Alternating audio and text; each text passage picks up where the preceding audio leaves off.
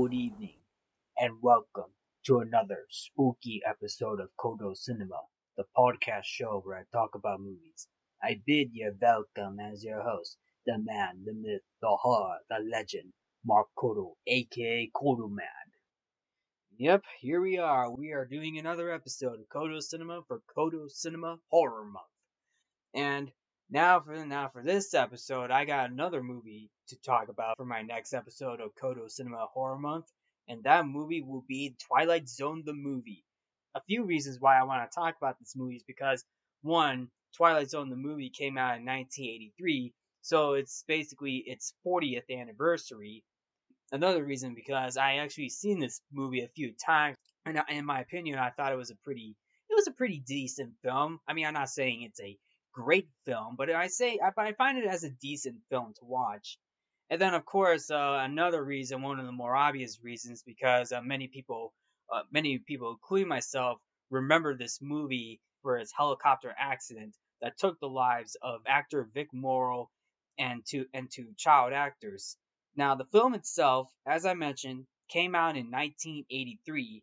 Well, it's obviously a science fiction film, but it does have its horror elements to it, and it's also an anthology film. So the film is split into different segments. The film itself was produced by Steven Spielberg and John Landis. It's based on Rod Serling's The Twilight Zone TV show of the same name, which came out in 1959 and it ran until 1964. The film features four stories that were actually directed by John Landis, Steven Spielberg, Joe Dante, and George Miller. John Landis, his segment is an original story which was created for the film, while segments directed by Steven Spielberg, Joe Dante, and George Miller are all remakes of episodes from the original show.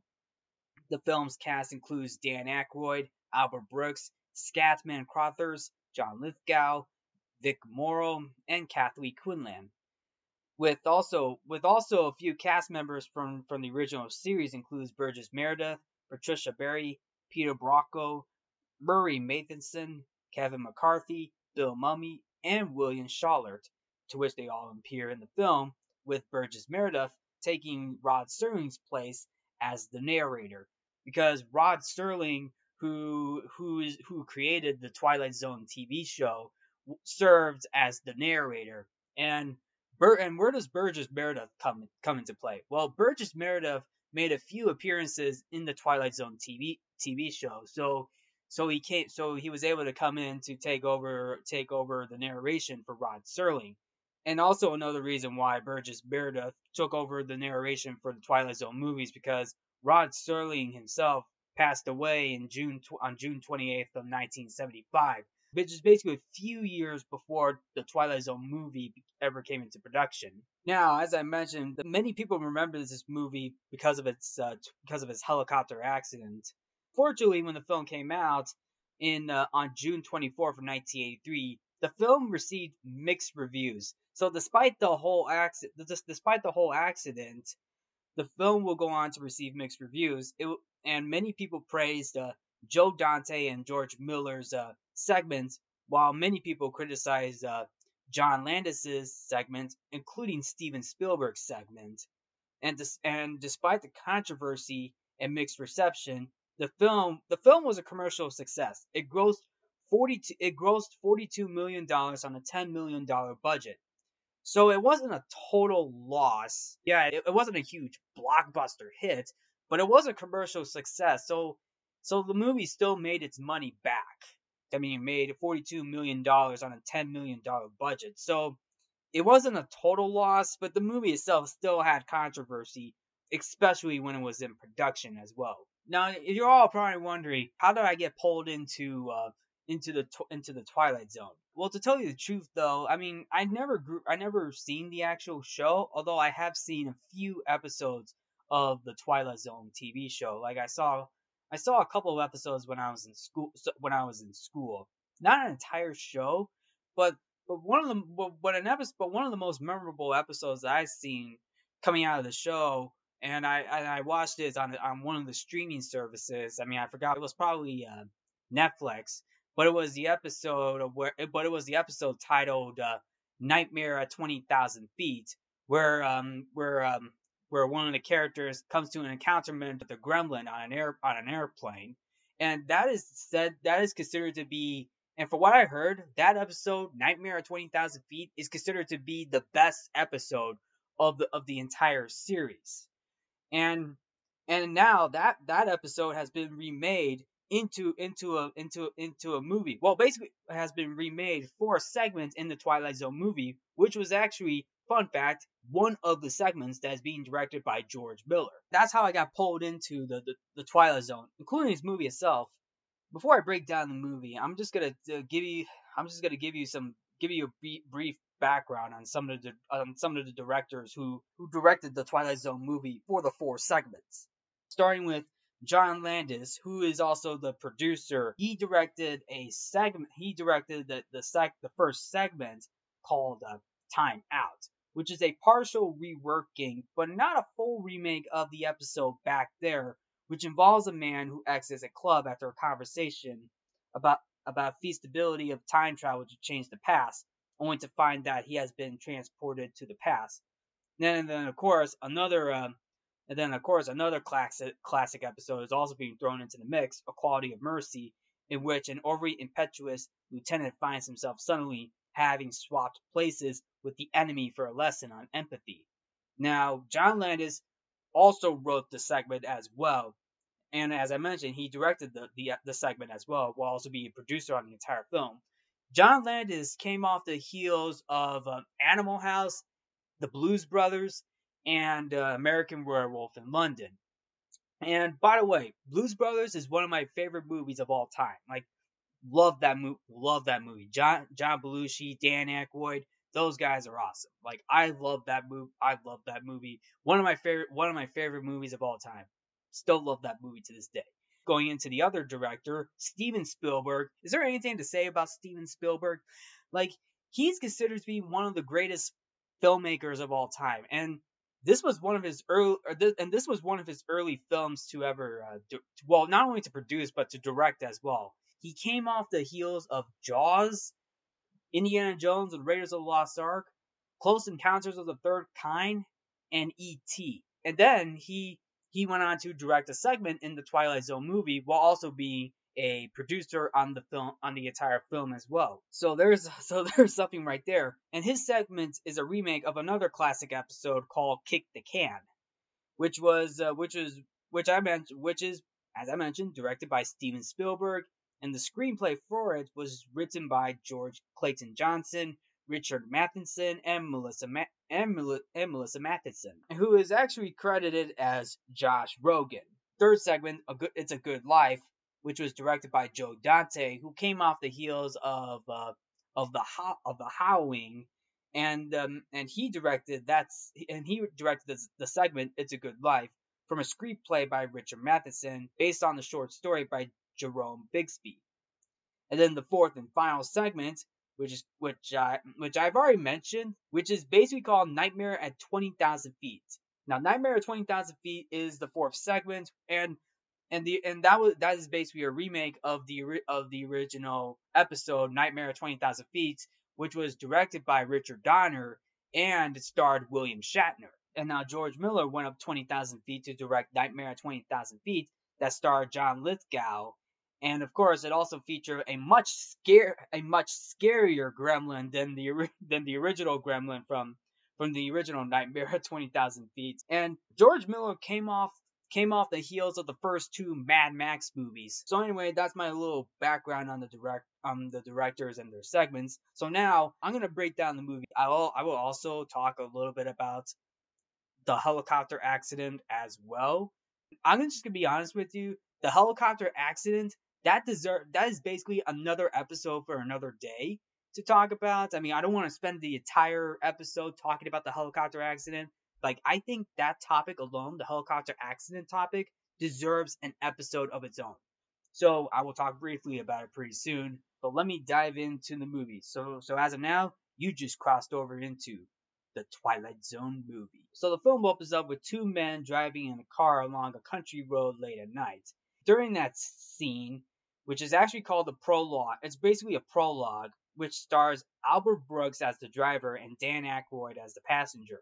Now they're both driving and they're singing Midnight Special by Creedence Clearwater Revival. They're singing to that, and that's how the film opens up. Well, that's how the film starts, and because Dan Aykroyd and Albert Brooks, they're singing "Let the Midnight Special shine a light on me." Like it starts off very good. It starts off on a very good high notes, although I was confused at one point because I thought this was called the Twilight Zone movie at one point. Like, why are we starting off like that?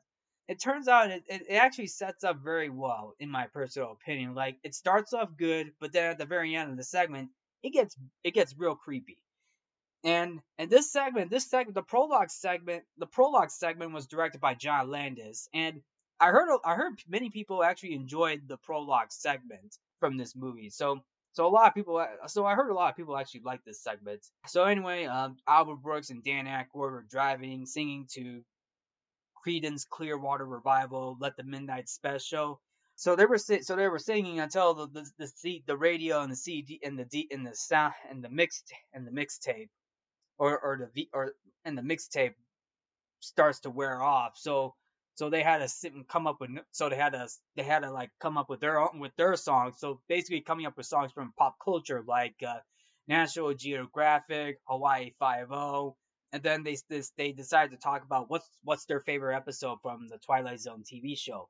So they were asking what was the most scary episode from the Twilight Zone. Dan Aykroyd and Albert Brooks were asking questions about it, and this is a nice little. This is actually where it starts to pick up a little bit, and I really enjoy it. And by the way, Albert Brooks and Dan Aykroyd on screen together. I mean, can't go wrong with that. They both brought in some pretty good chemistry. Their chemistry on the road is very good. And now we get to a moment when Dan Aykroyd and Albert Brooks pulled over to the side of the road because Dan Aykroyd was gonna tell Albert Brooks, "You want to see something really scary?" And by the way, Dan Aykroyd and Albert Brooks, their character names are never mentioned. So basically, Albert Brooks is the driver and Dan Aykroyd is the passenger. So the passenger, Dan Aykroyd's character, tells Albert Brooks to pull over because he asked him, "Do you want to see something really scary?" So Albert Brooks pulls over to the side of the road, and Dan Aykroyd is like, "Okay, this is gonna be really scary. Are you ready?" And then Albert Brooks' character is ready. So Dan Aykroyd turns his head away from Albert Brooks, and then he comes back, and his face is basically a monster. It turns into what looks to be like a ghoulish monster. He shrieks and roars as he is attacking the driver. And then what comes next is the Twilight Zone theme, and that's being played in the background. It's the music that goes. So that's what's being played in the background, and then what we got is the narration from Burgess Meredith, and he opens his narration very well, and what he says is, "You unlock this door with a key of imagination. Beyond it is another dimension, a dimension of sound, a dimension of sight, a dimension of mind. You're moving into a land of both shadow and substance, of things and ideas. You've just crossed over into the Twilight Zone." So that's his opening narration. Like he's introducing the Twilight Zone movie. This is the opening of from the TV show as well. Like the narrator that Rod Serling introduced. He describes like he introduced the audience to the Twilight Zone through a key of imagination. Beyond it, a dimension of sound, sight, and mind. You're moving into a land of both shadow and substance, of things and ideas. So there's like a supernatural thing to it, while also being science fiction as well. Like in this opening segment, you hear the sound of the window breaking. You even see a floating eyeball, and a little fun fact. In this movie, you see a blanket you miss it portrait of Rod Serling inside the pupil of the eye. So if you pause at the so when you watch this movie, you get to the floating eyeball sequence. If you pause at the moment, you'll see a portrait of Rod Serling inside the pupil of that eyeball. so there's a little fun fact as well. And then of course you get the key of and then of course the key of imagination, which is which obviously shows E equals MC squared. So then that's what happens. So then that's basically the opening narration, and then of course the music ends. And by the way, the composer who composed the Twilight Zone movie is Jerry Goldsmith, who composed a few episodes of the original Twilight Zone TV show as well. So then we move over to our first segment. The first segment is called Timeout, and as I mentioned, John Landis directed the first segment and is basically a partial rework, but not a full remake of the episode back there. We're also borrowing elements from another episode, Quality of Mercy, into one story. So this is still an original. So this is still an original story, but while also taking pages from a couple of episodes as well. So first segment called Timeout, and the opening narration for Burgess Meredith. He says, "You're about to meet an angry man, Mr. William Connor, who carries on his shoulder a chip the size of the national debt. This is a sour man, a lonely man, who's tired of waiting for the breaks that come to others, but never to him, Mr. William Connor, whose own blind hatred is about to catapult him into the darkest corner of the Twilight Zone." So that's the opening narration for the first segment, which is basically called Timeout. Bill Connor, or Mr. William Connor, he's being played by Victor Vic Morrow, but many people call him Vic Morrow.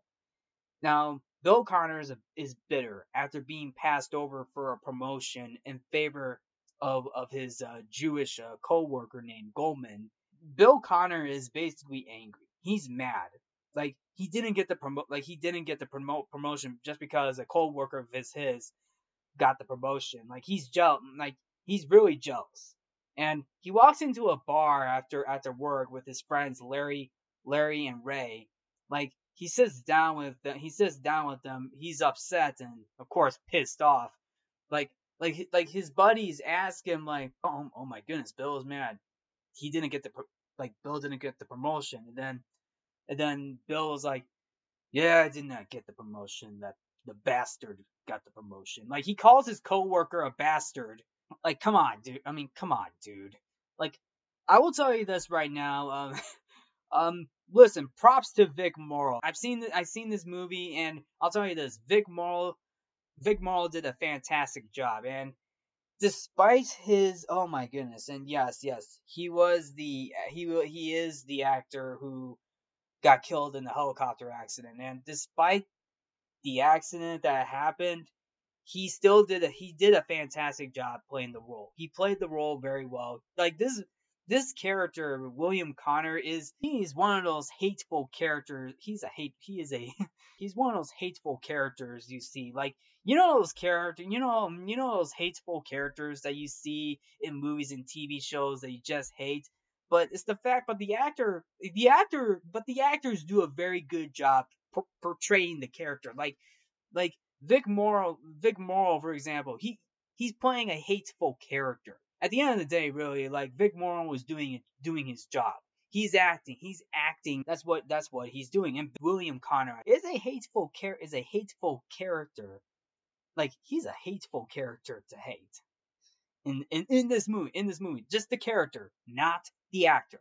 The character, not the actor. William Connor is all mad. He's all mad, pissed off, upset that his coworker Goldman got the promotion. And William is at this bar with his buddies, and he sees a waitress giving him a beer. He tries to flirt with the waitress, and he's like, "Why don't you come over here and cheer me up?" But he gets forceful on the waitress. Like he tries to like have the waitress sit on him, but the waitress is like, "Don't touch me." And then William's like, "Okay." Well, I mean, wow.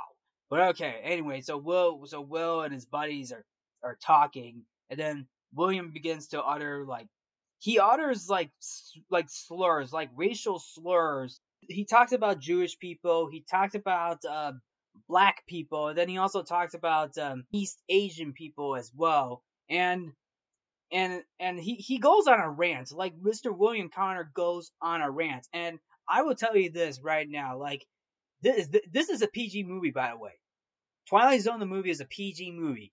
Now, this is before the PG-13 rating ever came in, and that was and here's the thing: that movie released today, that would deserve a hard R. That would deserve a hard R, like hard R rating right there, like because Mr. William Connor is literally he's basically he's throwing out racial slurs at the Jewish people, the black people, and East Asians, and he blames them for America's problems. And he gets this bar patron's attention, who is a black man, sitting nearby, and asks him to stop. Now, this bar patron who is telling Mr. William Connor to stop, he's being played by Stephen Williams, who played the one of the cops in the Blues Brothers movie, which was also directed by John Landis. And this bar patron tells Mr. William Connor, "Can you please stop? Please stop." And I will tell you this bar patron, he handled this very well. Like he didn't throw fists, he didn't start a fight.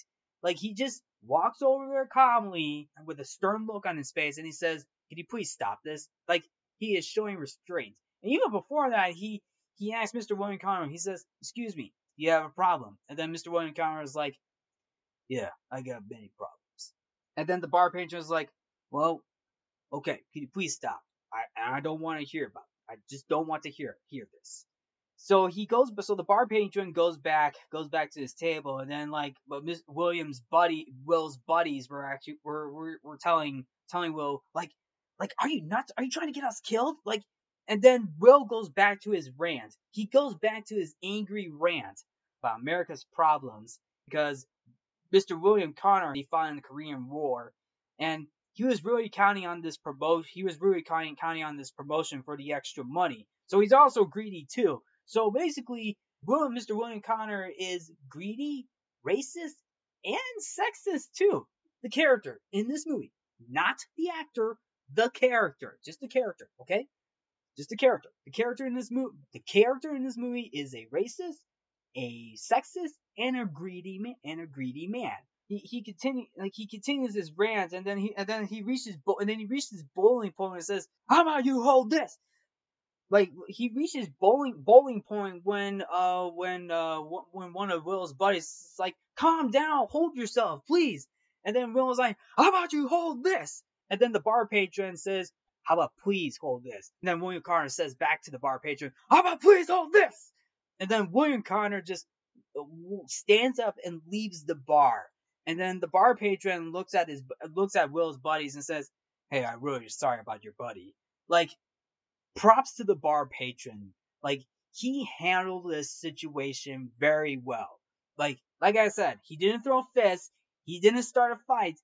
He handled this very well. He handled it in a calm but sternful manner. Like he handled it in a very good situation. He handled this very well, even though it was a situation that ended in disaster for William Connor. So Will walks outside the bar and he realizes that he's not in his location. He's in a different location, and basically he finds himself in Nazi occupied France during World War II, and he sees like Nazi propaganda all up on the alley walls, and like he realizes that he's in World War II. But until then, he sees a pair of SS officers patrolling the streets, and they interrogate him, and they interrogate him and ask him questions like, English, is this guy English? Is this guy an Englishman? Is he American? And of course, they believed Mr. William Connor to be Jewish, but Mr. William Connor cannot answer because he doesn't speak German, and of course the SS officers speak German, so the SS officers speak German because obviously because you know the reason. I mean, it's pretty obvious. But anyway, a chase ensues, and Mr. William Connor gets chased by a bunch of by the SS officers who even who shot Will in the shoulder, and his shoulder bleeds out. His shoulder bleeds out. So Mr. William Connor runs and hides. He hides in this apartment, and he sees a family inside eating dinner, to which they drop their salads. I mean, their salad, like the salads, like to eat, like a salad dish to eat. You know what I'm saying? And Mr. William Connor asks the family, "Can you please help me? Please help me. I don't know what's going on. I don't know where I don't know where I am." But of course, this lady, the lady who is French, she goes out the window, tells the SS officer in French to say that this guy, this Jewish man is in this apartment, like her apartment, by the way. So the SS officers, including a bunch of soldiers as well, barged right into the house to chase Bill, and Bill ends up on the ledge of a building. And this is also a funny moment too, like when one of the officers actually fell. One of the officers were about to go out were trying to go on the ledge, but accidentally fell out of the window and landed in the street, which to be fair was actually a pretty funny moment in my opinion. But then the two SS officers decided to play around with Mr. William Connor. They decided to like shoot at him, but not directly at him, but at the walls, just so he can like slip and fall. Wow, these SS officers missed more shots than any stormtroopers from Star Wars.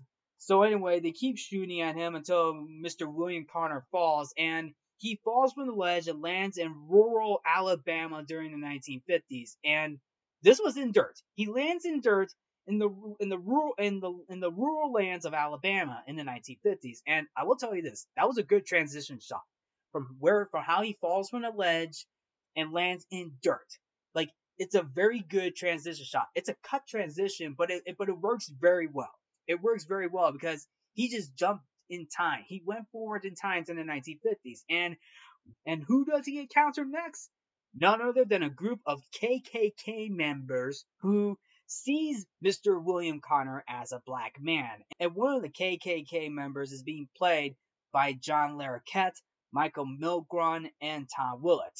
Oh my goodness. This actually got me uncomfortable. Like, they were going to hang Mr. William Connor because those KKK members see Mr. William Connors as a black man, and they were going to hang him. They were going to hang him, but Bill tells them that no, don't do this, guys, don't do this.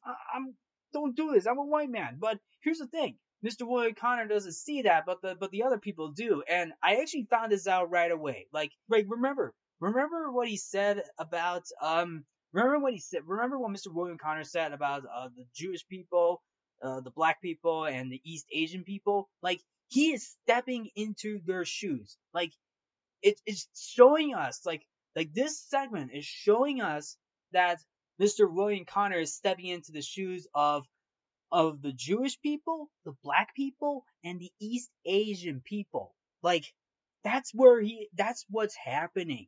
That's what's happening. He's stepping into those shoes. Like, because Mr. William Connor believes, no, I'm American. I'm American. I'm a white man.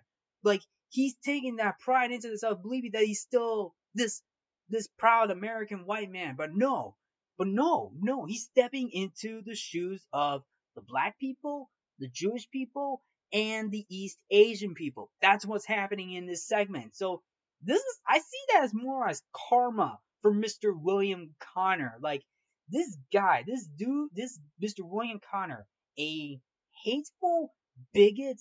Oh my goodness, the list keeps going. Like this segment. Oh my goodness. So anyway, Mr. William Connor, like, he was about to get hanged by the members of the KKK until a domino effect happens. Like, he knocks one of the KKK members, and one of them gets burned alive. He runs away from them. So while he's escaping, like, they got the pack of dogs to come out of the truck and go after Mr. William Connor, including a few KKK members as well. So Mr. William Connor hides in the lake, and they were shooting at him, but thankfully, Mr. William Connor ends up in the jungles of Vietnam. So now he's in So now he's in Vietnam during the Vietnam War, and he's in the water. He noticed there's a couple of Vietnamese soldiers walking marching through the jungle, and then a couple minutes later he sees American soldiers walking through, and then they're playing another. I forgot what the song's called, but you hear a guitar riff playing in the background of one of the songs. Unfortunately, it's not "Fortunate Sons" by Creedence Clearwater Revival. I mean, they already did that for a midnight special, so I guess it's something. It's not "Fortunate Sons." It's a different song. I mean, I forgot what the song was called, but it's got that guitar riff in the background if you hear it. I forgot what it's called. So Mr. William Connor sees the American soldiers. He calls them out saying, "Hey, hey, I'm American. Help me, please. I'm American." But unfortunately, the American soldiers see Mr. William Connor as a Vietnamese soldier, so they fired at him.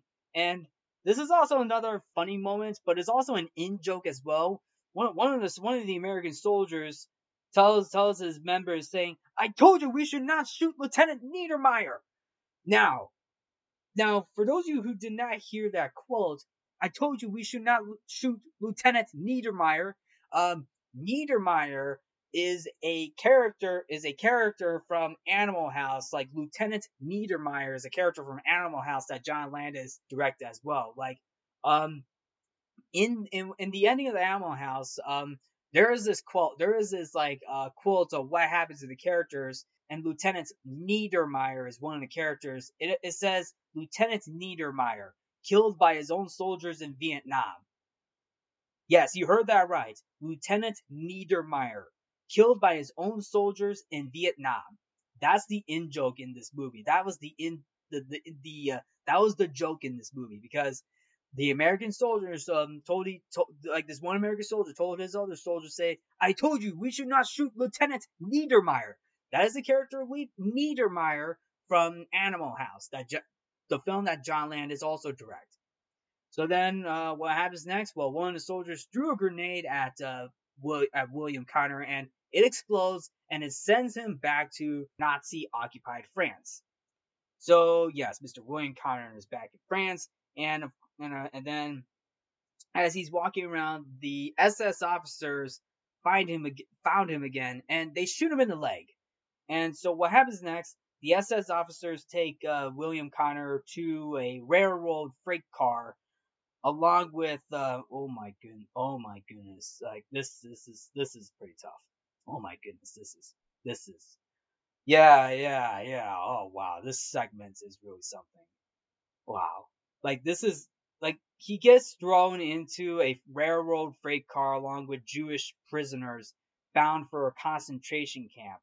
Mr. William Connor looks up at them too, like he sees them, he sees them, realizing that he's realizing that he's in a railroad freight car with Jewish prisoners, and then they're going to a concentration camp. That is very very haunting to look at. That's very haunting to look at, by the way, and it's very haunting too, because now Mr. William Connor is like, this is what happens, man. Like he didn't learn his lesson. Oh my goodness. Oh my goodness. Like he had this hateful. He's this hateful bigot. He held on to that for so long that he just ended up in the footsteps of the Jewish people, the black people, and the East Asian people as well. Like that's what happened. Like he stepped into the footsteps of the people that he despised. That the people that he despised, and now he's literally paying the price for it in this segment, Mr. William Connor. And as the freight train was leaving, Mr. William Connor sees his friends standing outside looking for him. And this is from Mr. William Connor's point of view. He screams for help, but they cannot see or hear him as the train pulls away. And that's it. He screams. He keeps on screaming, saying, "Hey, hey, it's me, guys, help, help, help, help!" The train pulls away as he's screaming, and that's the end of the segment, though. That's the end of the segment that John Landis did. And oh my goodness, that ending was haunting and creepy too. That was creepy and haunting too. And and I will say this right now, that was the segment from John Landis. It was a haunting segment, but also it was also well acted and well put together.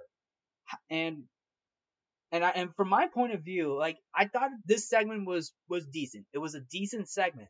However, however, this segues into my topic that I'm going to talk about, which is the helicopter accident. And like I said, the helicopter accident from Twilight Zone the movie deserves an episode of his own. So I'm going to give you a short breakdown of the helicopter accident.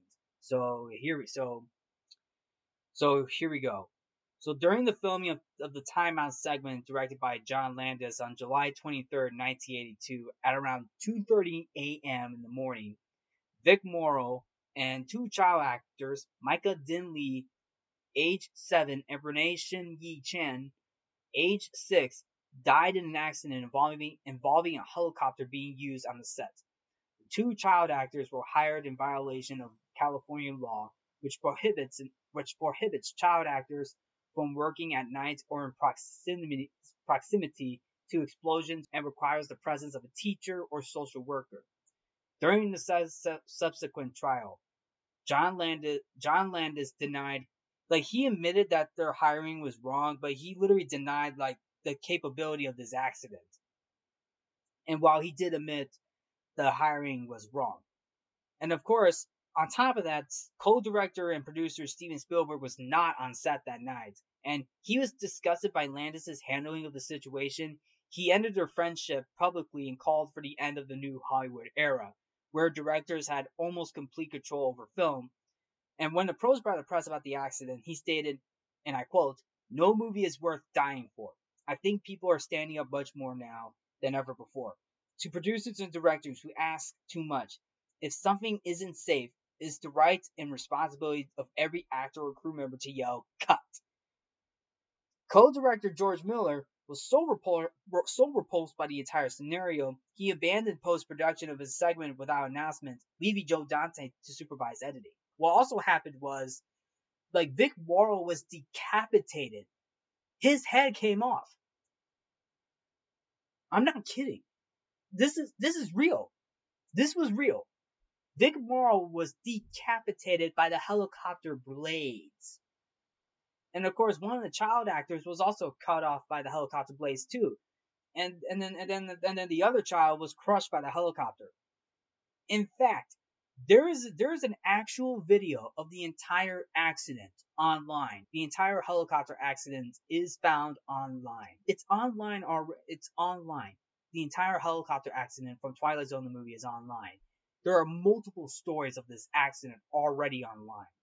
This involved John Landis, associate producer George Falsey Jr., including production manager Dan Allingham, pilot Dorsey Wingo, and explosive specialist Paul Stewart. They were tried and acquitted on charges of manslaughter in a 9-month trial in 1986 and 1987. And as a result of the accident, second assistant director Andy House had his name removed from the credits and replaced with the pseudonym Alan Smithy. Even the accident itself became the subject of an episode of the 2020 docuseries Cursed Films. That is bad. That is bad. You know how reckless that is, and the reason how this happened is because to tell you this, like the helicopter pilot was having a hard time flying through the explosions, and the pilot was like, "That's too much. Let's get out of here." But John Landis told the pilot to get lower, lower. Like John Landis told the helicopter pilot to get low, but the helicopter pilot was losing control of the helicopter, landed on and it decapitated Vic Morrow and one of the child actors, and it crushed the other child actor too. That's what really happened. And this whole trial lasted in a 9 months between 1986 and 1987. That is sad. That is bad, folks. I can't imagine how reckless that is. That is so reckless of what happened behind the scenes. And I can see why many people didn't like this movie as much because of it. Even though it got a mixed reception, I can understand why not that many people why a whole lot of people didn't like this movie as much because of it. And it's surprising too that John Landis still had a career. Like he still went on to direct other films as well prior to the accident. But of course, his film career never recovered after the trial ended. By the way, like his whole film career didn't recover after the whole trial. So yeah, that's bad. That's real bad. We're also probably wondering like how did that helicopter sequence what was the point of that helicopter sequence? Well, it turns out that the helicopter sequence this whole sequence it was supposed to be William Connor's redemption. So like as he put his differences aside and decided to rescue the two Vietnamese children from this helicopter, and of course the explosions came in the background.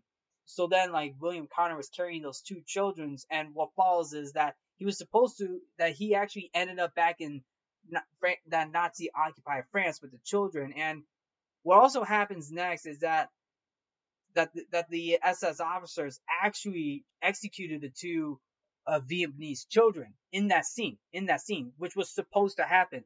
But after the helicopter accident, it was cut. They actually cut the two child actors from this scene because of that accident. So, and then the ending was still the same. So the ending still had Vic Morrow's character. The ending still had William Connor, Vic Morrow's character, still put on the freight train going to that concentration camp. So the ending was still the same, but the helicopter accident featuring the two child actors was cut entirely. So there's that. So that's my short version of this whole helicopter accident. So that's my short version of it. And like I said, the helicopter accident is another topic to talk about in another episode. Now, let's move on to the next segment. Now, the next segment is called Kick the Can, which is a remake of the original Kick the Can episode from the original Twilight Zone TV show, Steven Spielberg. And this segment follows an old man named Mr. Bloom, who just moved into sunny.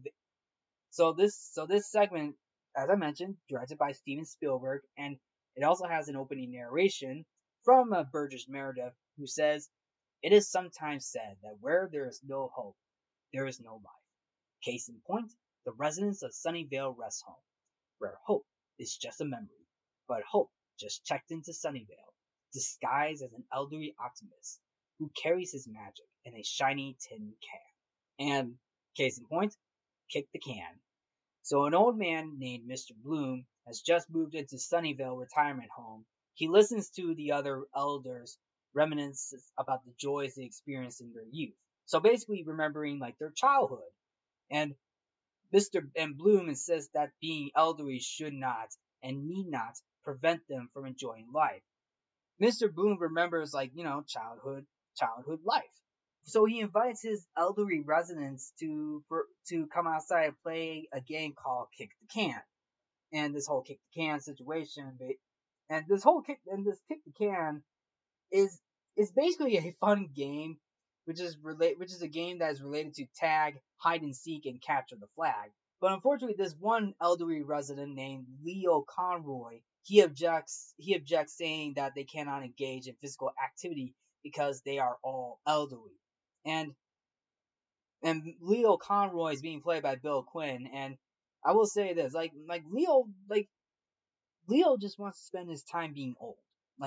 Like he's at the end, like he's literally at the point of his life where he's too old for things. But unfortunately, Mr. Bloom, even though Mr. Bloom says, "Hey, you may be old, but you can still have fun. You can still have fun and remember your childhood. Like, how about we play a nice game of kick the can? And Mr. Bloom is being played by Scatman Crothers, who played Mr. Halloran in Stanley Kubrick's The Shining. He even voiced one of the cats in Walt Disney's The Aristocats. And of course, he also played an Autobot named Jazz the Autobot in the Transformers TV show and the Transformers movie. So Mr. Bloom invites all the elderly folks outside to play kick the can while Mr. Conroy is sleeping. Mr. Bloom gathers at the rest of the residents outside and plays the game, and he counts to 10. He counts to 10 as everybody hides, and during that time, they all come out. They all come out. They all come out, and they actually transformed into childhood versions of themselves. They are and they are ecstatic to be young again, engaging in activities they enjoyed a long time ago.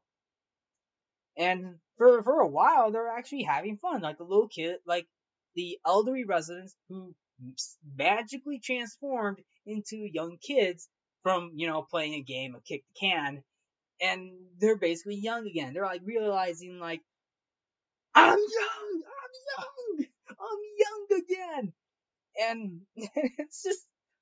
I will say this: it is a pretty cute moment. This is actually one of the more heart. This is actually one of the more heartwarming segments I see, and I heard a lot of people said that Steven Spielberg's segment is not that great. I mean, the people said it was corny. I mean, I can understand why some people see that because it's a corny segment, but at the same time, doesn't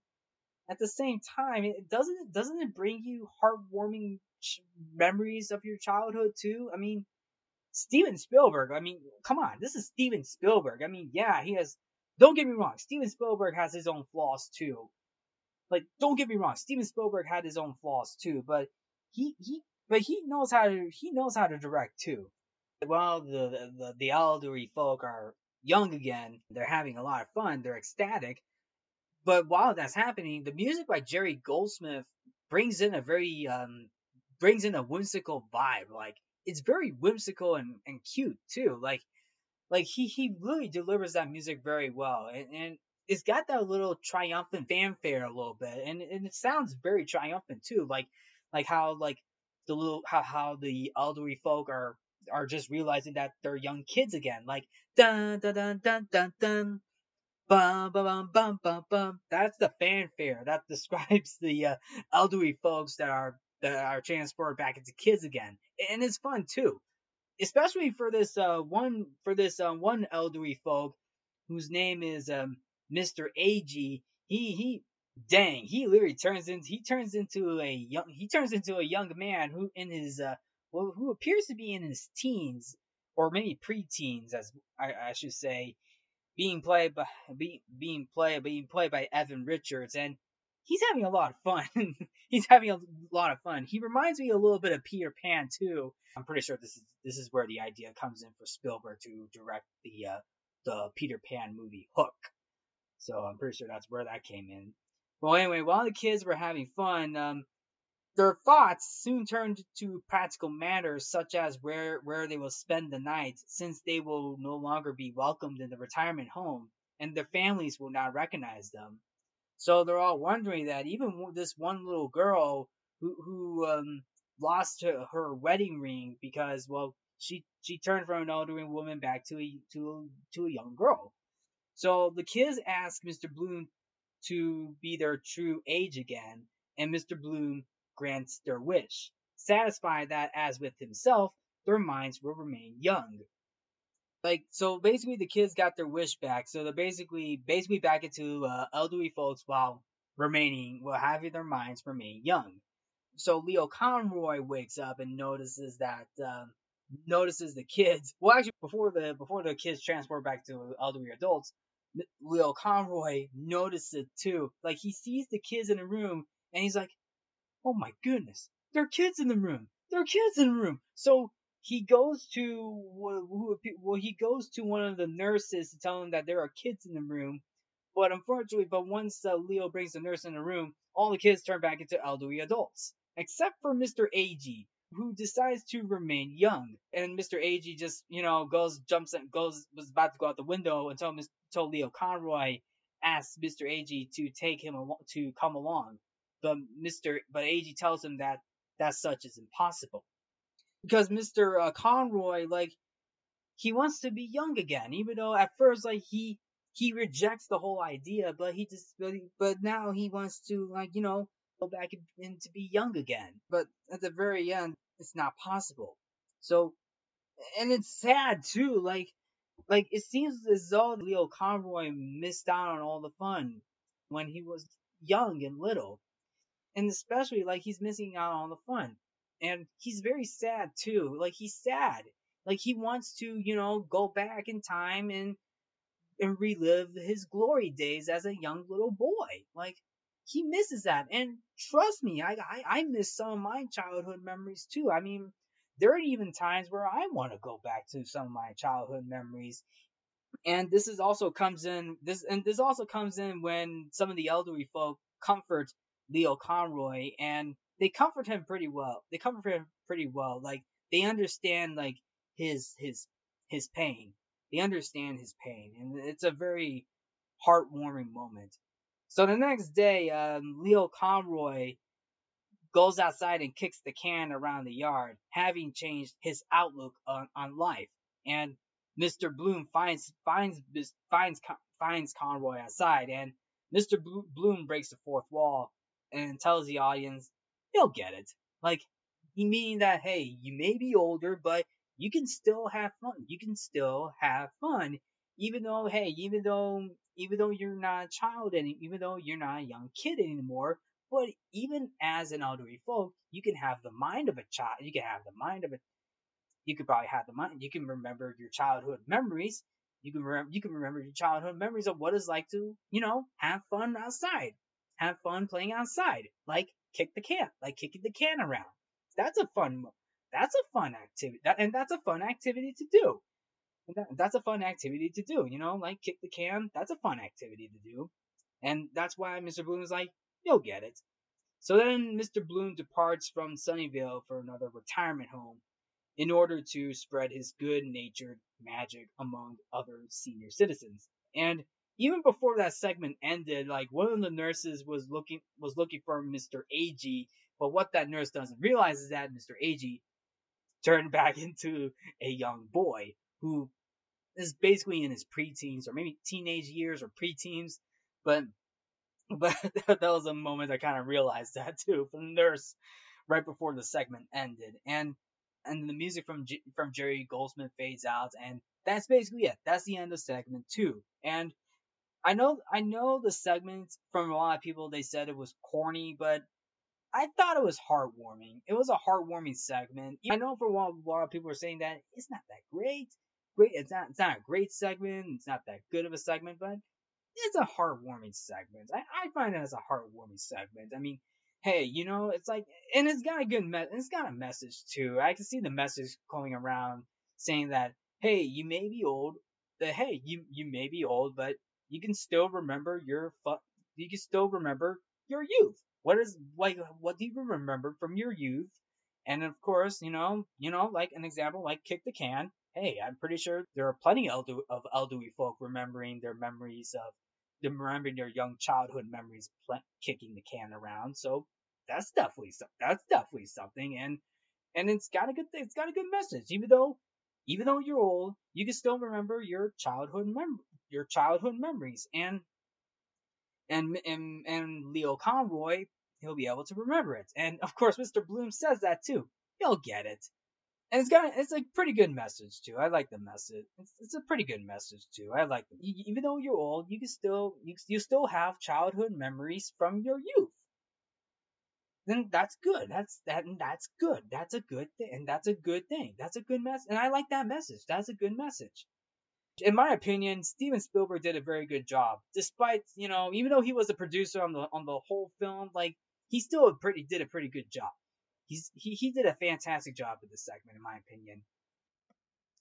I also just realized that Steven Spielberg also directed a TV pilot that was actually turned into a made-for-TV movie called Night Gallery, which also had Rod Serling as the narrator. And Night Gallery is a well, it's another science fiction supernatural TV show that is similar to the Twilight Zone. But I just realized that Steven Spielberg directed an episode that was basically served as a pilot. That was basically served as a pilot, but it was a made-for-TV movie for Night Gallery, and that sets up the Night Gallery TV show that Rod Serling did back in the late '60s and early '70s. And I just realized that. And look where Steven Spielberg is at right now. He and one of his early TV and film projects that he did with Hollywood was was Night Gallery. That was one of his early projects that he did in the film and TV industry, leading up to where Steven Spielberg is right now as one of the greatest filmmakers of all time. I just completely realized that. And Steven Spielberg himself, he also had his fair share of problems too, like outside of his early days in filmmaking, but where he is right now, he is having a good life. Like Steven Spielberg has a very good life, which reminds me of another segment that I should talk about. It's a Good Life, to which Joe Dante directed this segment, and I'll tell you this right now, It's a Good Life. Like this is where it starts to pick up a little bit. Like It's a Good Life like brings you back into the fold of Twilight Zone for a little bit. So let's get into Joe Dante's segment, or should I say the third segment of the Twilight Zone movie called It's a Good Life. Now, It's a Good Life. It's basically a remake of the episode of the same name, and the screenplay was written by Richard Matheson and is based on a short story by Jerome Bixby, with Joe Dante serving as the director. You get this opening narration from Burgess Meredith saying, "Portrait of a woman in transit. Helen Foley, age 27. Occupation? School teacher. Up until now, the pattern of her life has been one of unrelenting sameness, waiting for something different to happen. Helen Foley doesn't know it yet, but her waiting has just ended." So that's the opening narration for It's a Good Life, for the remake. So Helen Foley, who is being played by Kathleen Quinlan, she is traveling to a new job. So basically, this new job, like her occupation is a school teacher, so she's basically getting a new job as a school teacher. And while she's traveling, she visits a rural bar for directions, and and while she's in that bar, she's eating the sandwich while also asking for help with directions. So she's talking with this waiter or bartender named Walter Paisley, being played by Dick Miller, and that's his name. Dick Miller is the name of the actor who played Walter Paisley.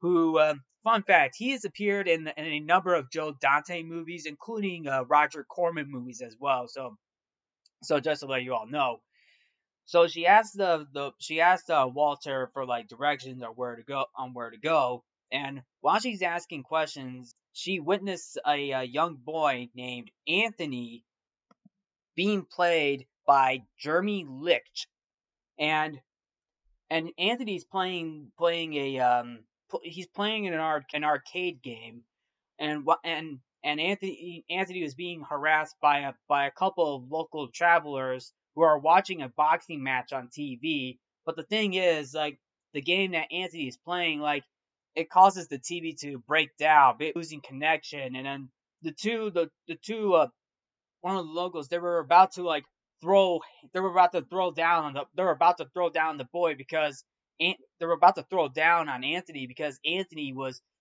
disrupting their disrupting the boxing match on TV. So they're about ready to throw down this kid. It wasn't until Helen comes to the boy's defense, and even Walter, the bartender or the owner, I should say, of the bar, comes over and is like, "What's going on? What happened?" So she was able to set the boy free, she was able to set Anthony free. And as she was about to leave, like Walter apologizes to Helen, like saying like, "Look, I'm sorry, I don't know I don't know what happened." Like she was about to pay for her sandwich, but Walter was like, "No, it's no, on the house. It's on me. It's on the house." So as and that was actually a very nice thing too. I'm glad the owner or the bartender realizes like the whole situation. Like he's basically he's sorry for this incident, and he was able to tell him like, look, don't worry about the payment. I got this covered. I'll take care of it. I'll take care of it. It's on the house. Like he was being genuine. He was being nice to Helen at that very moment. He was being nice and genuine to Helen at that moment after realizing the whole situation between the two locals and the two locals that were about to throw down on Anthony. Like she was able to stop. She was able to stop the fight that was about to happen. So anyway, Helen leaves and Helen leaves the bar and she accidentally backs into Anthony with her car in the parking lot. Oh damn! Didn't expect that to happen. I mean, she wasn't looking. Like she wasn't looking, and this was an accident, by the way. So she comes out of the car and she to see if Anthony's okay, and she sees the bike is all damaged. So what she does, Helen offers Anthony a ride home. So Anthony and Helen, so Helen drives Anthony to his house, and once she arrives there, she meets Anthony's family. She meets Uncle Walt, Sister Ethel, and of course Anthony's mother and father. And Uncle Walt's being played by Kevin McCarthy, and the father is being played by William Schullert, and while the mother is being played by Patricia Barry. And some of these actors that I mentioned are some of the original cast members from the original Twilight Zone TV show. Most notably Kevin McCarthy, William Schullert. Even Bill Mummy had a cameo in the third segment. He played. I'm pretty sure, and if I remember correctly, he played one of the locals in that bar that was about to throw down on Anthony. So I'm pretty sure that was Bill Mummy in that segment. And Ethel, who is basically Anthony's sister, is being played by Nancy Cartwright, who voiced Bart Simpson in The Simpsons. So so there's your cast. So there's your cast right there. And anyway, they're all greeted by Helen and Anthony's family. They're very welcoming to Helen. So Anthony starts to show Helen around the house while the family rifles through Helen's purse and coat. This does give you a little hint of what you're about, of what's gonna happen, because like the family, they're going through Helen's purse and coat, wondering like, oh, what's inside? Oh, what's inside the coat? What's inside the purse? Like you get this little cartoon music that is being played in the background, and I'm pretty sure this is Jerry Goldsmith's music that's playing too, because I found out later because Jerry Goldsmith also has done some whimsical scores too, so you get that little whimsical and creepy like music playing in the background too. So that's probably which is probably Jerry Goldsmith's music. So anyway, Helen goes with Anthony to like take a little tour of the place. She walks upstairs to Anthony's room, and what she sees is like it's basically a cartoon room, like well not like cartoon animation, but like cartoonish. And what we also see is Anthony's other I'm pretty sure Anthony's other sister in the room. Like she's sitting in this chair watching TV, like a cartoon show on TV or a cartoon short film, and she's wondering what's going on. And this does give you a little hints that this gives you a little hint of what's gonna happen throughout the rest of the segment. So to keep that so keep that in mind. So so anyway, she also noticed Helen noticed that there is a television set in every room showing cartoons, and as I mentioned, she sees Anthony's other sister, like Anthony's other sister, and the other sister is Sarah, by the way, who is sitting in that chair watching TV. Helen tries to call out to the girl who is actually in this wheelchair. I thought it was an actual chair, but it was actually a wheelchair watching TV. And she doesn't talk. Sarah does not talk. And the reason being because Anthony explains that Sarah has been in an accident. And the thing is, that's not the case. It turns out that Sarah's mouth has been shut. So Sarah's mouth has been shut, and Helen's not able to see it. Like she doesn't know that that Sarah's mouth has been shut. So something's up. Something is up. And as I mentioned, this will build up. This is also a thing that will happen throughout the rest of the segment. Now anyway, Anthony comes back downstairs with Helen, and then all the family members like were putting away all of Helen's stuff. Like Ethel is like smoking. It's like smoking. Is smoking, and the mom is also dabbing herself with what looks to be lotion. And then the father, and then what the uncle looks, and then what looks like the uncle is like smoking as well. So they all put that stuff away, and then Anthony announces that it's time for dinner, which consists of ice cream, candy apples, potato chips, and hamburgers topped with peanut butter. And at one point, Helen is confused at the family's unconventional diet, and Helen thinks that this is a birthday dinner for Anthony. So that's also brought up in the early part of the segment, Anthony tells Helen that it's his birthday, but and that's what Helen thinks that too. Now, she's like wondering. Well, she's wondering about this all the food that the family's eating, like ice cream, candy apples, potato chips, and hamburgers with peanut butter on top. Okay, peanut butter burgers. Peanut butter burgers. Okay, that's something that SpongeBob SquarePants would do. You know, have a Krabby Patty with peanut butter and jelly. Although there is an episode where SpongeBob actually made a Krabby Patty with a jellyfish jam on it. So there's something right there. But seeing that in real life, that definitely churns your stomach. That would definitely churn your stomach, I should say. But just saying. But anyway, once Helen brings up the birthday portion, Ethel complains at the prospect of another birthday. Anthony glares at her, and her plate flies out of her hands. So what we just realized is that Anthony is not what he's seen to be. Like, and you're probably wondering what the hell is up with Anthony? Why did he move Ethel's plate out of her hand and fall to, and why did he move Ethel's plate out of her hands? Like, what's up with that? But unfortunately, Anthony is like, I didn't do it. I didn't do it.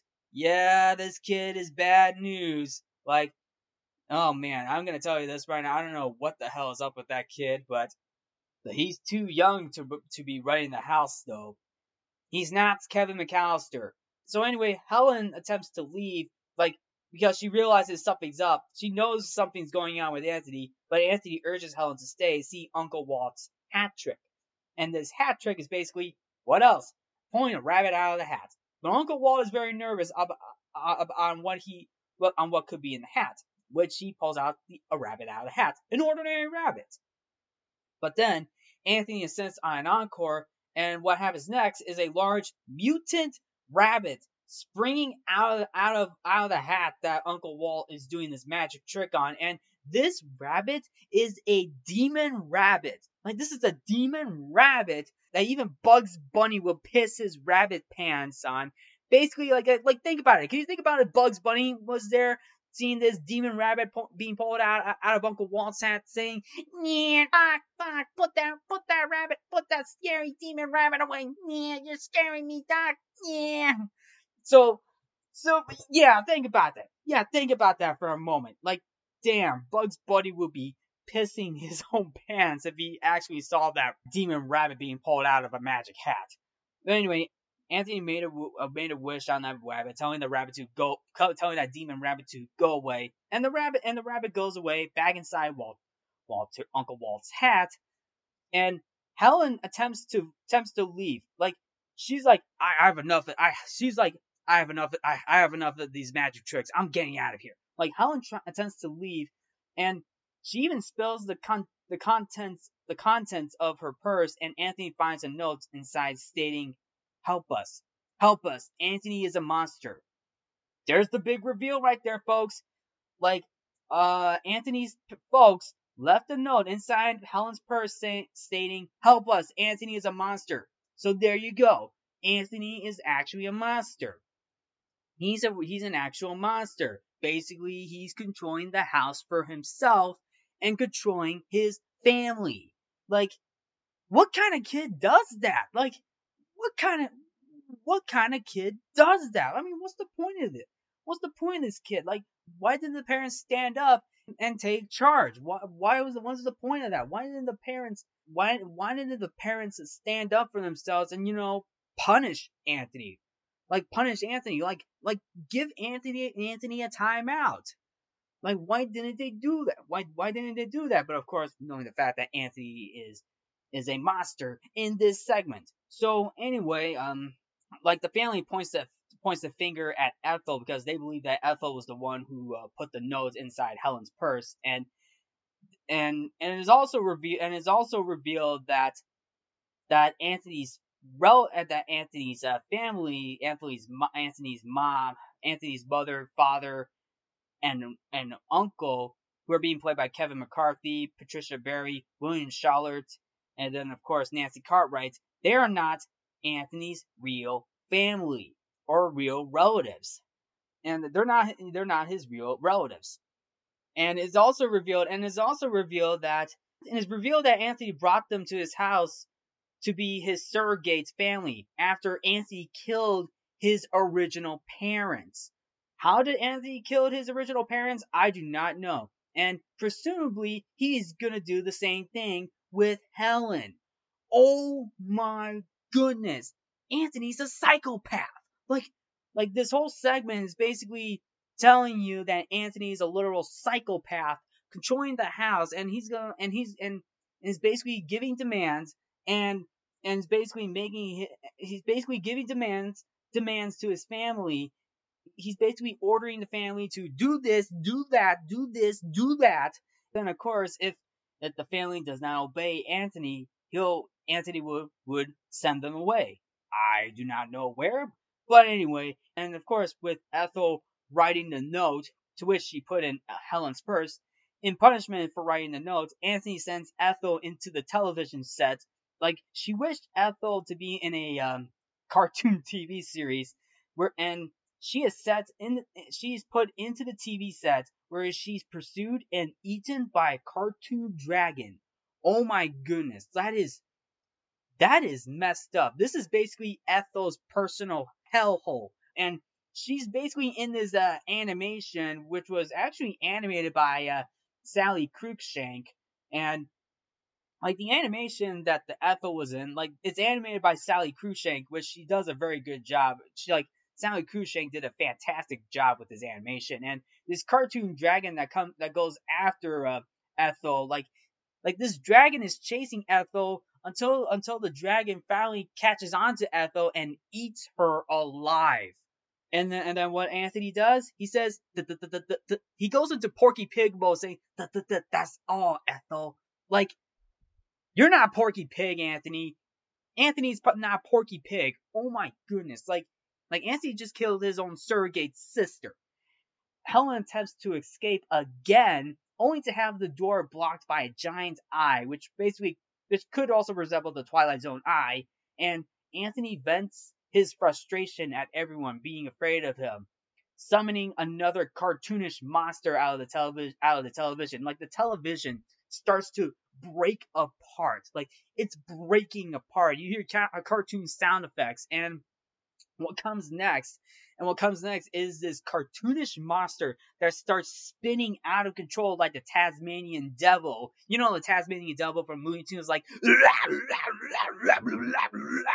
and that's what's going on. That's what's going on because this cartoonish monster is spinning out of control because Anthony is venting his frustration, telling everyone in the house, "I don't want people to be afraid of me."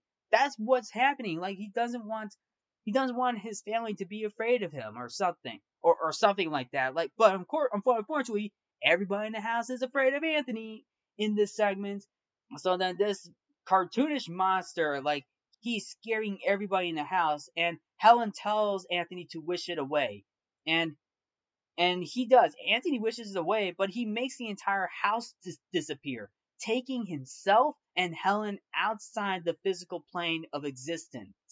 So, so Anthony or Helen are the last two standing, and Anthony says that he sent his family back where they came from, since they did not want him to be with him. He cannot understand why everyone is unhappy with him, since he believes he provided for their every possible desire. It's a very sad moment too. Like, Anthony was able, like, Anthony, he didn't kill the rest of his family. Although Ethel, I mean, we saw Ethel got eaten alive by the dragon. I mean, I don't know I don't know if Ethel was sent back with the family. I mean, I'm not really sure about that. She's probably dead. I mean, I'm pretty sure she's dead. I don't know if Anthony was able to wish out of that. I mean, I don't know if Anthony did. But anyway, Anthony sent his family back to where they came from. So basically back to to their normal lives. So they're not living with Anthony anymore. And like I said, Anthony cannot understand why everyone's unhappy with him, and since he believes he provided for their every possible desire. And what I really like about this, what I really like about this scene where it's just Helen and Anthony in this physical plane of existence. You get this transition edit where it's just basically a cross dissolve. Like, it's just like you get this cross dissolve, and it's a very good transition technique, and is basically used with two different shots put into one scene, and it's a very cool technique, and I really like that technique that Joe Dante used in this scene. So Helen offers to be Anthony's teacher and student, and to help him find new, even greater uses for his power. And satisfied that she'll never abandon him, and having at least foreseen the true end result of his reign of terror, Anthony welcomes Helen's offer and magically brings back her car. As they drive through a barren landscape, meadows filled with bright flowers spring up alongside the road in the pair's wake. Helen offered to be Anthony's teacher and student, and to help him build to help him build a new life, learn how to control his powers for the greater use. And this is basically basically a very touching moment too. This is a touching moment too. Like Anthony accepts Helen's offer. He accepted Helen's offer, knowing the fact that Helen's gonna teach Anthony, and start a new life together. Like start a new life together. Like, Anthony's life at one point wasn't really that good, because Anthony was controlling that life. Now he's gonna right now, and after this very moment when Helen offers to be Anthony's teacher, he he and Helen are gonna start a new life together. Like Helen is basically being Anthony's teacher, and I'm pretty sure Helen is gonna be the mother to Anthony, if that's the case. If that's the case, I mean, teacher, yes, but a mother, maybe. I don't know. I'm not really sure, but I'm pretty sure that's how this segment is ending. But anyway, Helen and Anthony are driving off into the sunset, and the beautiful landscape and the meadows are growing back with beautiful flowers springing alongside the road in the pair's wake. And this also comes with Jerry Goldsmith's very beautiful and whimsical music. Like, it's a very beautiful score that Jerry Goldsmith put into for this last scene in the third segment, and it's very beautiful. I like the background, the musical background from the string section. They provided a beautiful melody, and it's a happy melody, and that and it's also a happy ending as well, meaning that Anthony and Helen are going to start a new life together. They're gonna start a new life together, basically like a school life, like where Anthony's the student and Helen's the teacher.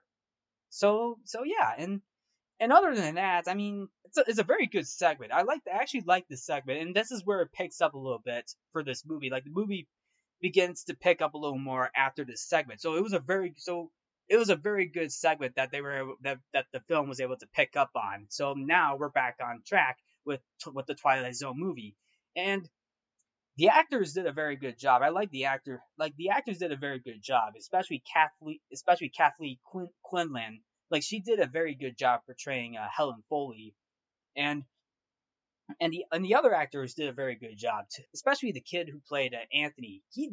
He was intimidating as well and creepy too. But at the end, but other than that, he did a very good job playing the kid. He did a very the kid who played the actor who played Anthony in this segment did a very good job as well. Jeremy Licht, which is basically his name. He did a very good job. He did a very good job playing the kid.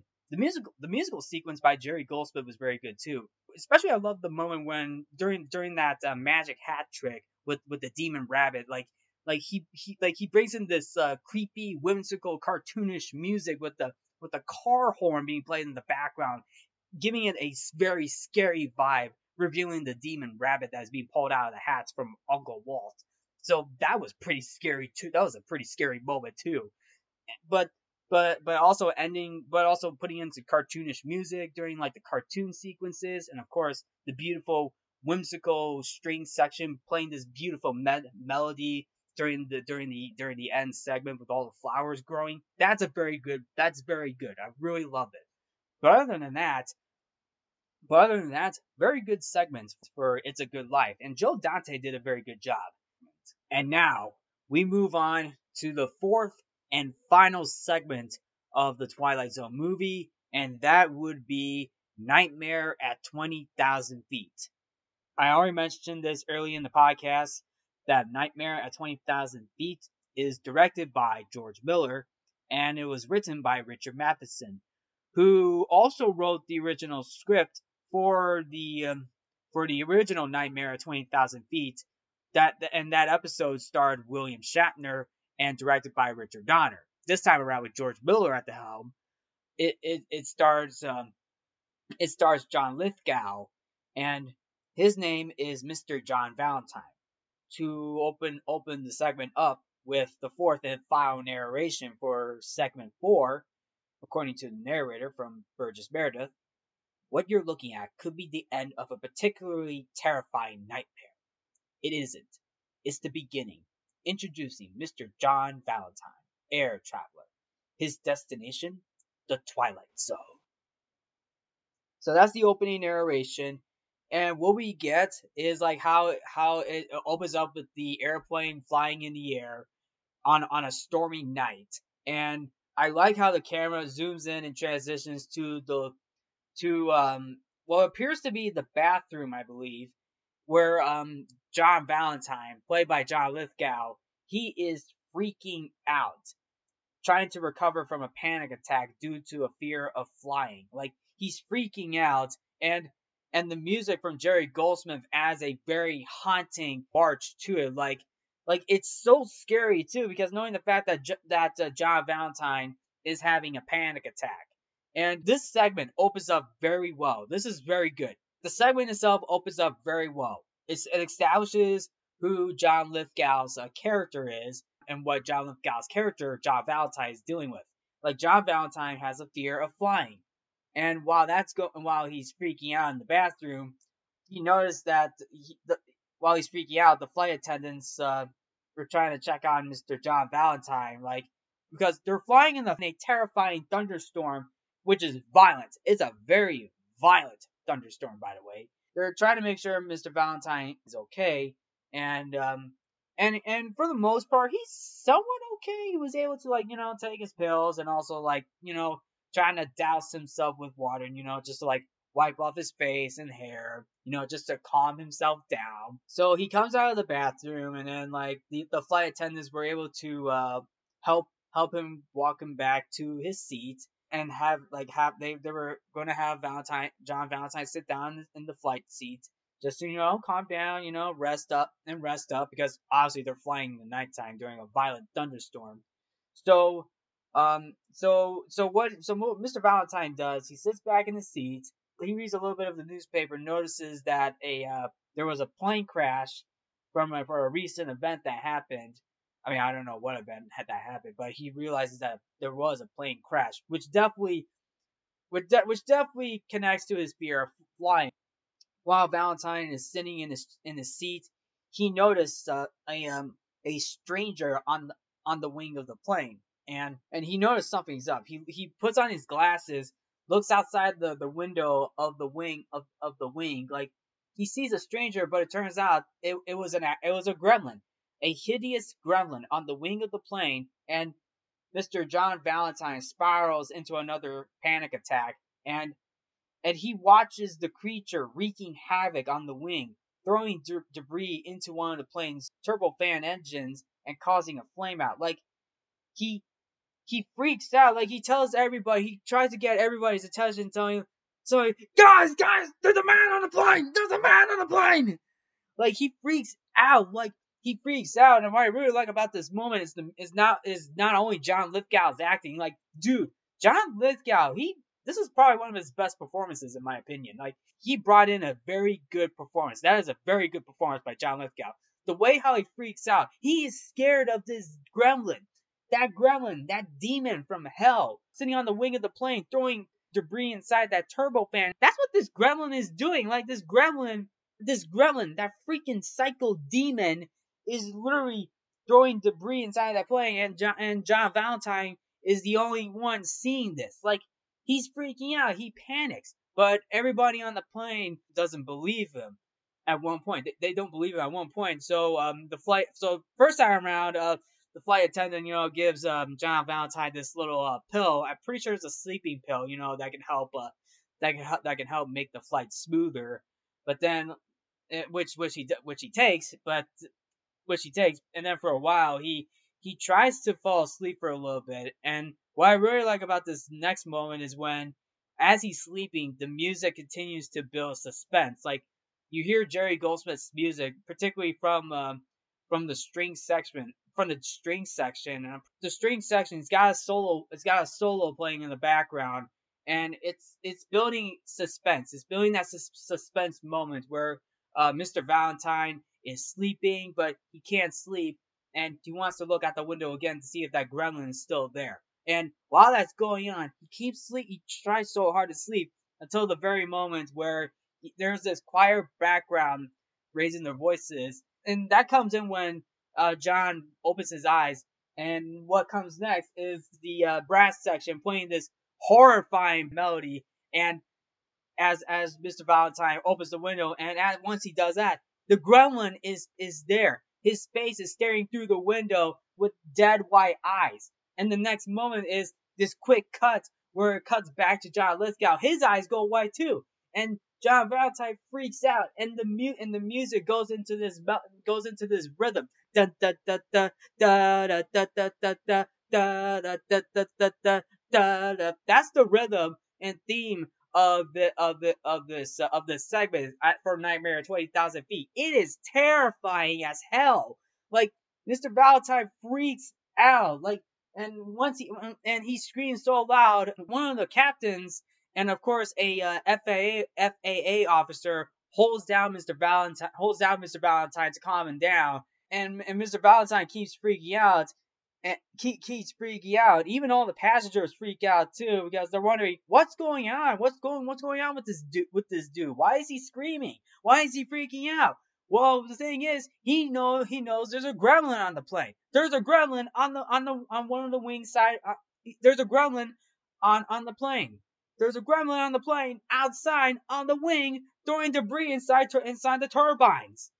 And it's crazy too. Hell, it's crazy. My goodness. Everybody on the plane thought that Mr. Valentine's a dumbass. Not really. That's not true. Mr. Valentine saw what he saw. And once John Valentine calms down, the captain tells Mr. Valentine what's going on. And then Valentine's like, "There's something wrong with this plane. There's something wrong with this plane. I know I see this gremlin out there." But the captain's like, "Mr. Valentine, please, you gotta calm down. Listen, I know flight's gonna be scary this time, but we don't want to freak out all the other passengers. I mean, we'll be landing in about a few minutes, so please hang on tight. So the captain calms him down, but Mr. Valentine doesn't hold it in. He can't hold it in that long. Like he sees the gremlin again. Like he knows the gremlin is doing more damage to the turbines. So what he does, he takes this. He steal like he noticed the plane. The plane's going into turbulent mode where everybody's hanging on for dear life. This little girl is bouncing up and down, and then all the other passengers are just hanging on for dear life, during like this whole turbulence incident. So John Valentine, like he wants to get proof, he wants proof. He wants to show everybody on the plane that the gremlin was there. So what he does, he takes the camera that this little girl had during the entire plane ride. Like he takes the camera, and the girl's like, "Hey, what are you doing? That's very bad manners, you know." So he takes the camera, takes a picture of the gremlin, but unfortunately the picture doesn't come out that good. It only gets his face because like he was able to get it in the right angle, try to face towards the gremlin, but the way how it came out, it's just like you only see the reflection of John Valentine's face. So what he does, he takes a fire extinguisher, tries to break the window. This federal aviation officer trying to hold him down, but he takes the officer's gun, shoots it at the window, and it starts pulling John Valentine and this aviation officer through the window. Everybody in this plane is freaking out into madness. Like everybody's freaking out into madness, screaming in pain. Everything in that plane started to fall apart. So many papers flying by. Even all the food, the drinks, tables are starting to come apart. Like it's madness. This is pure madness. Like they think that Mr. Valentine's a psycho now. That's not the case. Well, technically, Mr. Valentine's having this freak out. Dude, this is Mad Max level stuff that is going on in this scene. Like, this is the guy, George Miller, the guy who directed the first two Mad Max movies, knew what he was doing. He knew what he was doing when making this segment. Like he knew the madness that is going on in this segment, and he definitely deserves credit. In my opinion, this is the best segment of this film. Nightmare at 20,000 Feet, best segment of this movie, in my opinion. So anyway, Valentine's basically outside of the plane. He sees the gremlin. He shoots at it, although none of the bullets hit the gremlin, but the gremlin notices it. It runs on by, grabs the gun, and eats it. The gremlin eats the gun, and then Mr. Valentine's like, oh, oh, oh, I knew it! I knew it! I knew it! This gremlin is real! And boy, that gremlin, I'll tell you this, the design for the gremlin is a lot more frightening. Don't get me wrong, the original gremlin from the original Nightmare at 20,000 Feet was scary, but at the same time, the costume and design was a bit silly. It's like because this original gremlin, it looks like he was wearing like a wool like costume a little bit. I mean, it's still creepy, but at the same time a little silly too. This gremlin from the remake of Nightmare at 20,000 Feet, the one that came out in 1983, the actual remake, yeah, that's a remake. Nightmare at 20,000 Feet from 1983 Twilight Zone movie, that's a remake. That gremlin is creepy as hell. Looks like an actual gremlin. Okay, well, technically Joe Dante would eventually make Gremlins after this movie, and they look freaky as well. They look like freaky reptiles on Joe Dante's take. But anyway, this gremlin about to I think this gremlin was going to kill John Valentine, but unfortunately the gremlin notices that the tires were coming out of the airplane, realizes that the plane was going to land. So what he does next, he grabs John Valentine's face for a sec, and just like he's wondering like, screw this. And then this gremlin gives his little wavy finger at John Valentine, saying and he flies off the wing of the plane. He flies away. We don't see the gremlin again. Obviously, that gremlin's gonna get redesigned for Joe Dante's take on the gremlins.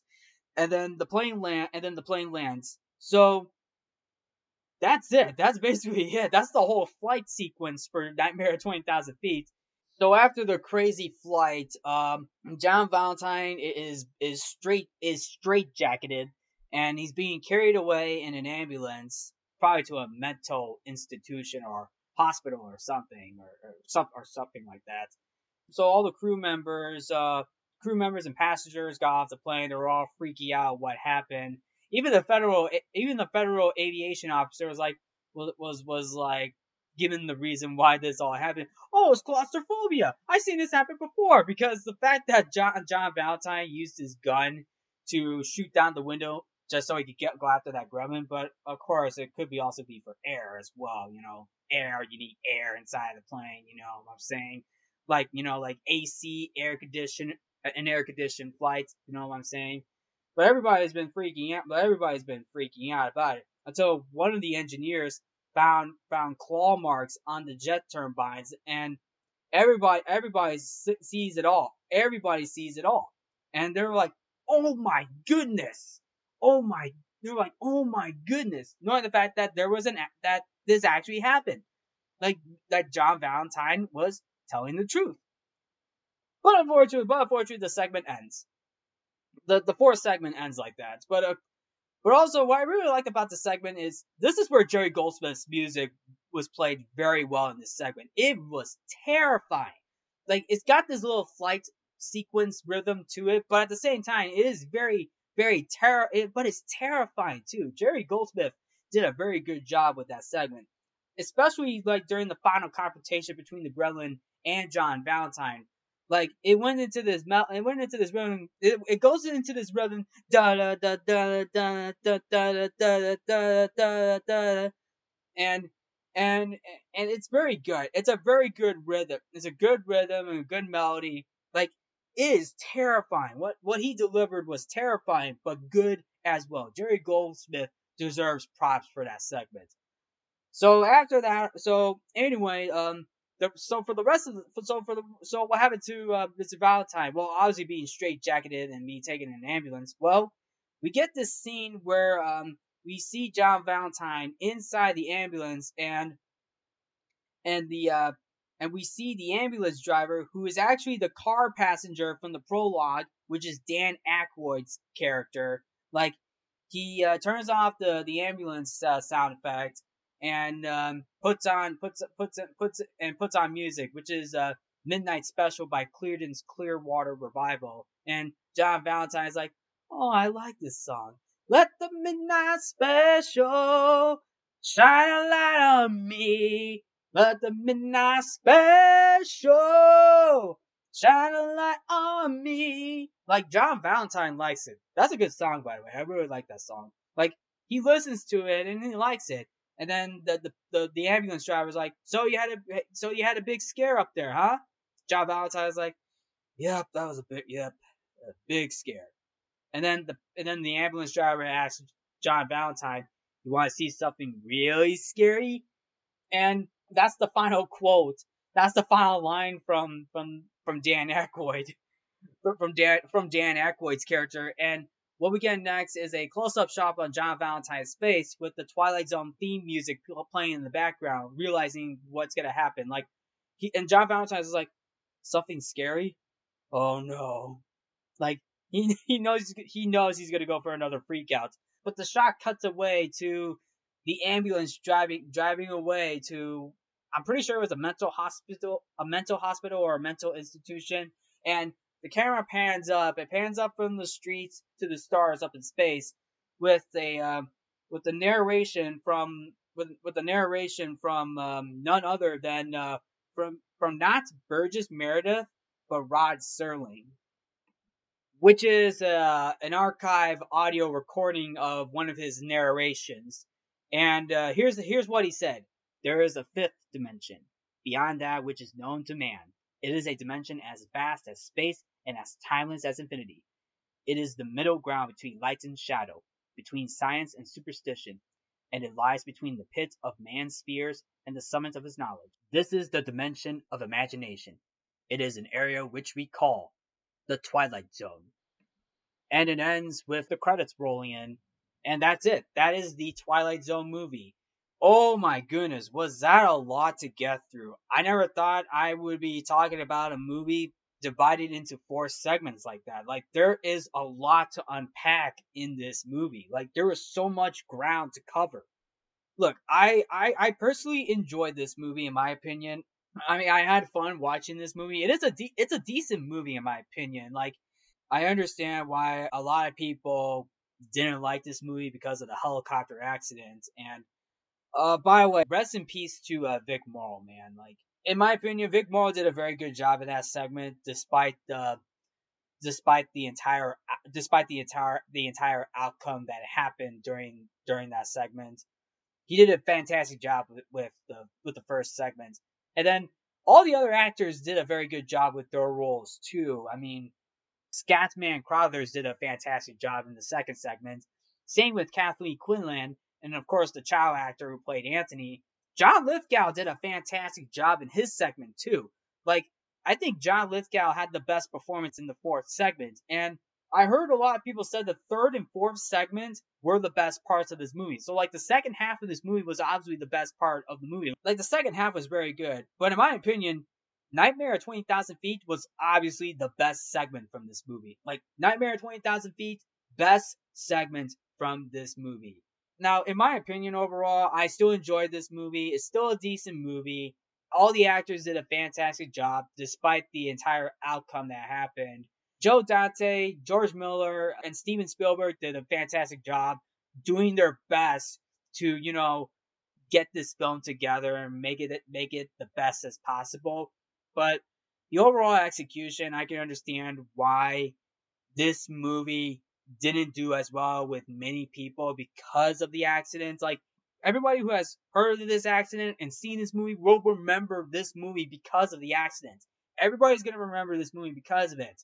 Well, what about the other segment? Is anybody gonna remember the segments? Like, I mean, barely anybody remembers some of the segments. But I know a lot. But I heard a lot of people said they like the third and fourth segments, and that's good. And some people said they also enjoyed the little bit of the second segment too, and that's totally fine. Now, the first segment though, as I mentioned about the first segment, it's well acted and well structured. But what went down behind the scenes, it was bad. It was real bad. Despite what happened behind the scenes, the segment was well acted and well structured. And this is going to be a controversial take. If you take the helicopter accident away from this first segment, like, let's just say the helicopter accident did not happen. Let's just say that. Let's just say that. Let's take the helicopter accident out of your mind for a bit. Let's just say that did not happen. I think John Landis did a good job on this segment, in my opinion. Without the helicopter accident, without it, like, think about it for a second. Like, you take the helicopter accident out of the picture, and you see this segment as a good segment that John Landis directed. But with that being said, for what went down behind the scenes, that helicopter accident, in my opinion, it hurt John Landis' segment. It hurt the segment so much. Now I understand that there's gonna be people who will enjoy this movie, and I can understand that. I can understand that. If you like this movie, seen this movie, but you end up liking this movie, that's totally fine. I understand that. Even though, yes, what went down behind the scenes was bad, but at the end of the day, at the end of the day, really, it is a film that literally made changes to Hollywood. Like, the film alone, well, particularly the accident, it literally made a lot of changes into Hollywood. Most notably, putting in safety precautions and procedures for what's to come and for what's to come. And of course, Steven Spielberg cutting ties with John Landis because John Landis handled the situation poorly. By the way, overall, I still enjoy this movie. I still enjoy this movie despite what happened behind the scenes. And I'm pretty sure there's going to be people who will probably enjoy this movie too, even though what they already know behind the scenes. But at the end of the day, really, I mean, it's still a decent movie. It's still a decent movie, and I think for what happened, I think everybody did their best. I feel like all the directors did their best to make this movie work. They did their best to make this movie work, and somehow the execution was A little was sloppy because of what happened, but it's still delivered in a decent way, just to like get people's attention to, like the movie, especially the second half of the movie as well.